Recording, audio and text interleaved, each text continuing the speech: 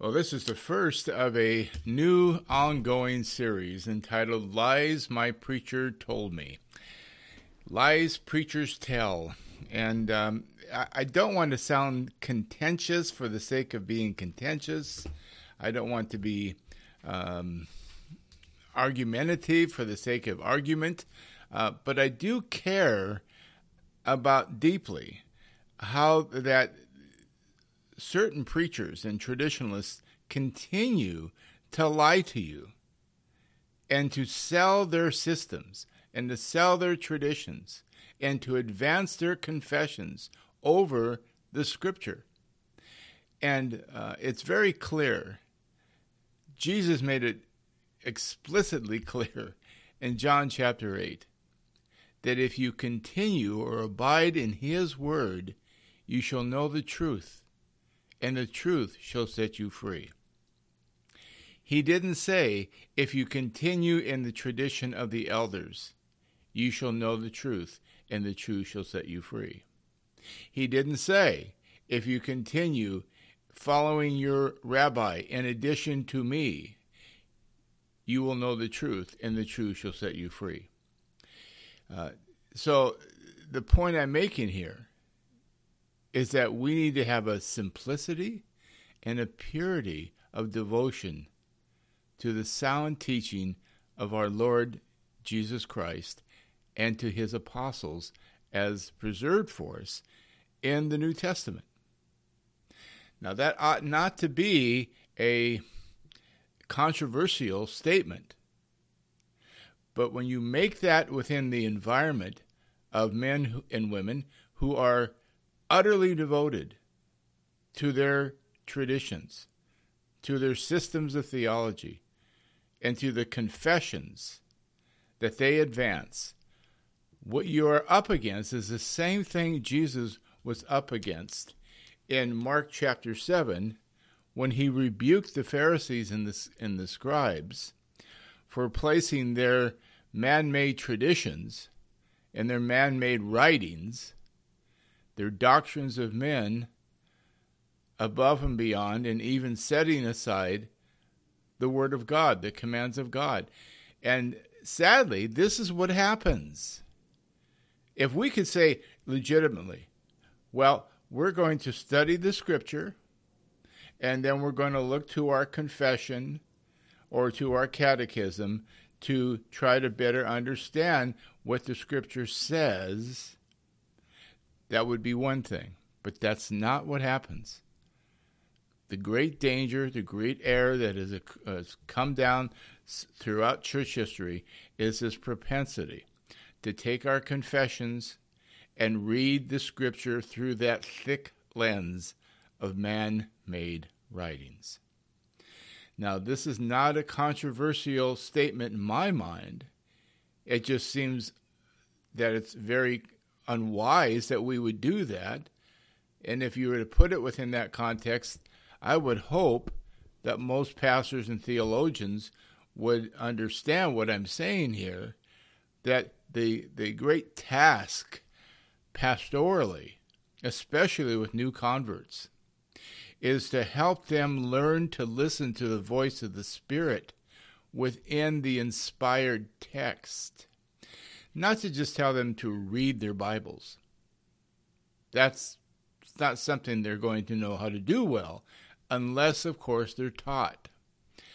And so the primary obligation pastorally to a new convert is to teach them how to effectively and contextually read the inspired text and develop that sensitivity, that hearing of the voice of the Spirit in the text.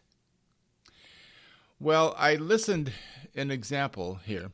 I listened recently in horror, however, as to a Baptist preacher on YouTube do exactly the thing that I'm referring to here, the thing that I'm warning against, and that is to recommend reading the Westminster Confession of Faith. This is a Baptist pastor.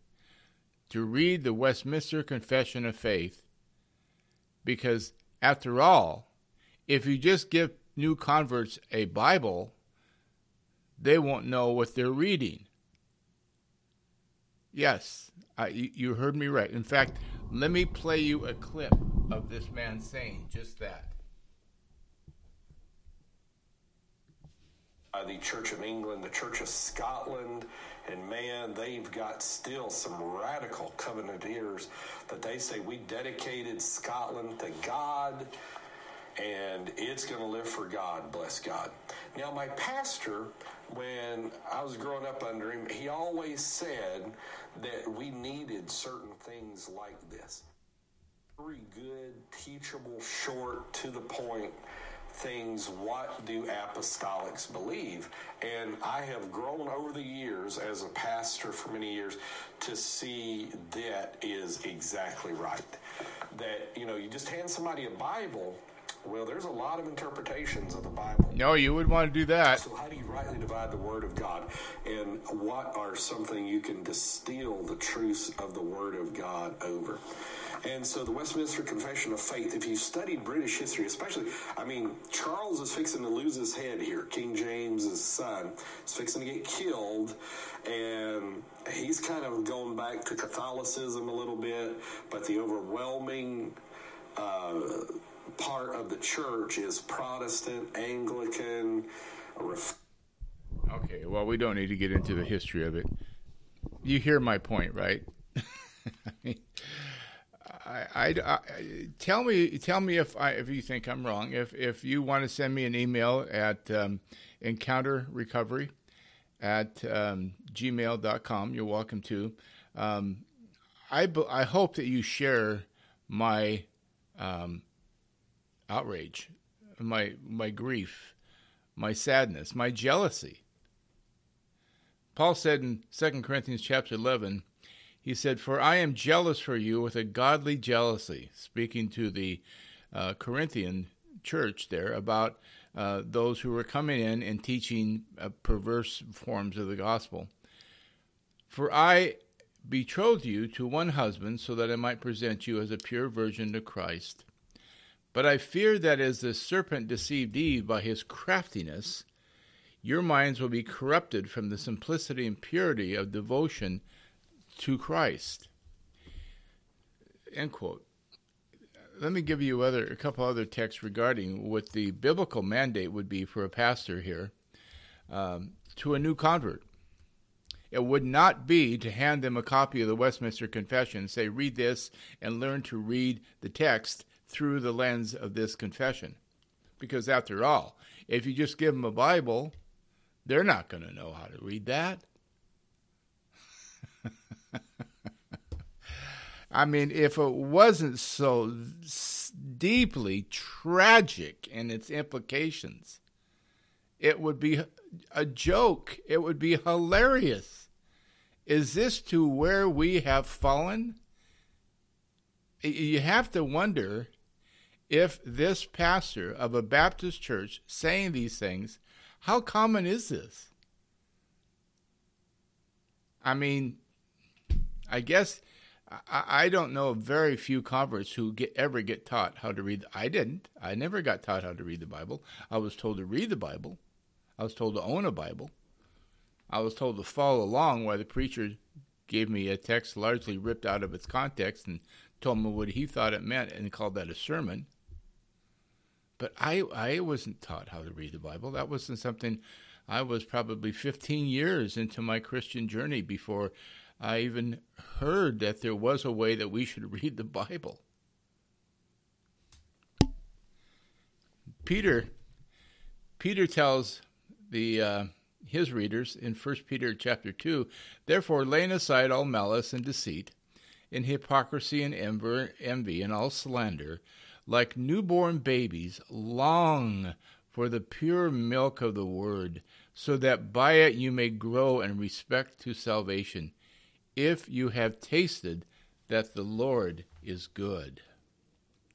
If you have tasted the goodness of the Lord.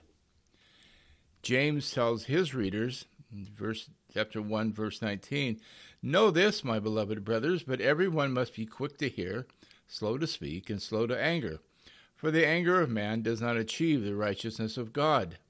Therefore, laying aside, again, similar to Peter's language, laying aside all filthiness and all that remains of wickedness, in gentleness receive the implanted word, which is able to save your souls.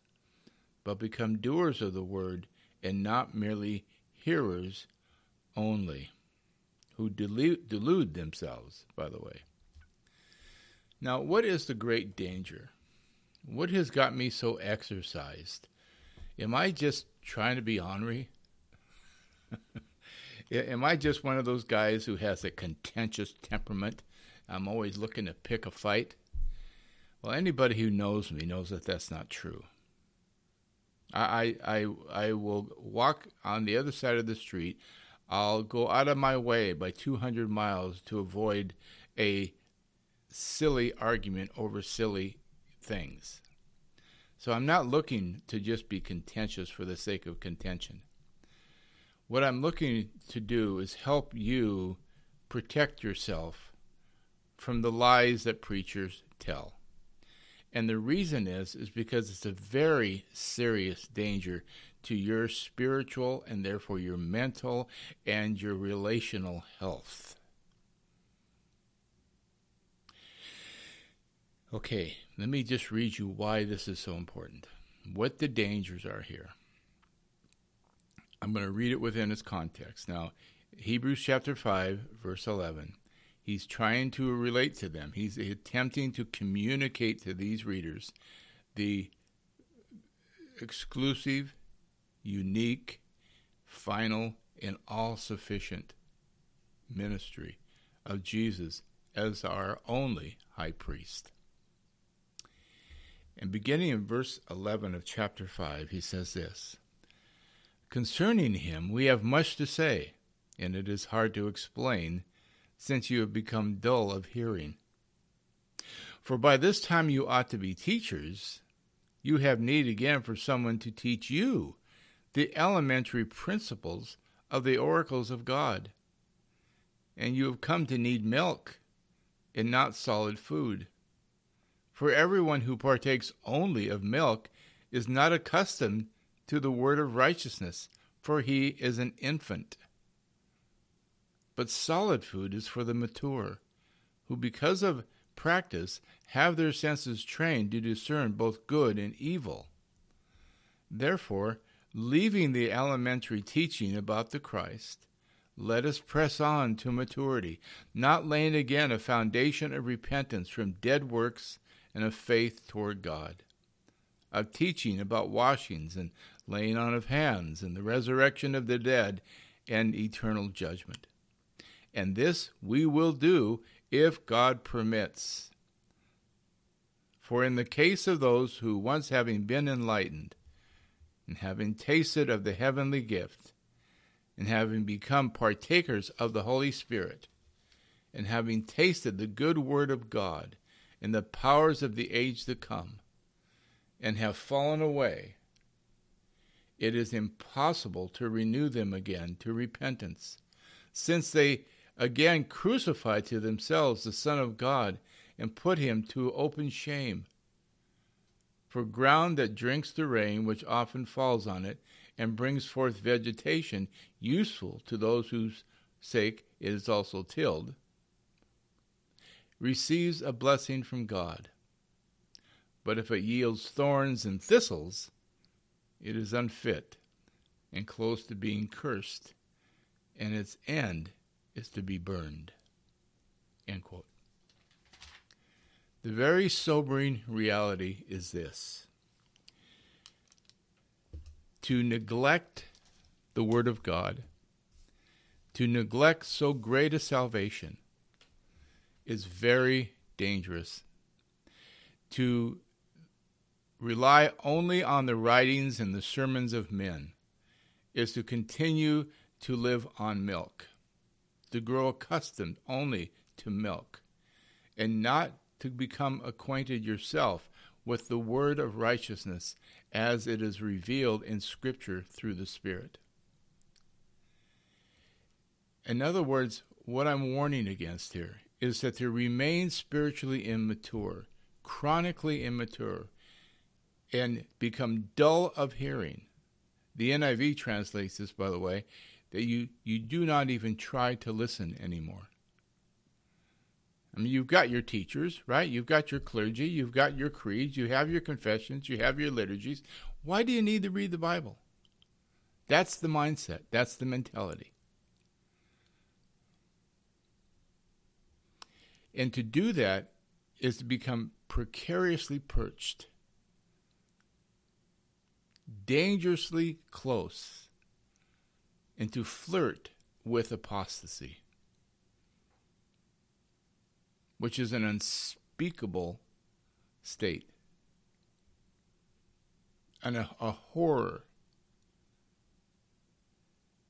So let me close now with just one more text, one more admonition, and that is the one that perhaps you're already very familiar with. And this Paul understood, the apostles understood this propensity to place the traditions of men and the writings of men ahead of the Scripture, or worse yet, to read the Scripture itself through the lens of our traditions. In 2 Timothy 4, again a familiar text, we'll begin with verse 14 in chapter 3. He says, "But you continue in the things you learned and become convinced of, knowing from whom you learned them, and that from childhood you have known the sacred writings which are able to make you wise unto salvation, through faith which is in Christ Jesus. All Scripture is God-breathed and profitable for teaching, for reproof, for correction, for training in righteousness, so that the man of God may be equipped, having been thoroughly equipped for every good work. I solemnly charge you, in the presence of God and of Christ Jesus, who is to judge the living and the dead, and by his appearing and his kingdom, preach the word. Be ready in season and out of season. Reprove, rebuke, exhort with great patience and teaching. For the time will come when they will not endure sound doctrine, but wanting to have their ears tickled, they will accumulate for themselves teachers in accordance to their own desires, and will turn away their ears from the truth, and will turn aside to myths." Amen. Well, may the Lord bless you and strengthen you. May he grant you a heart undivided, utterly devoted to him in simplicity and purity. And may you grow in the grace and the knowledge of Jesus Christ, in your love for him, and your sacrificial service to others. Amen.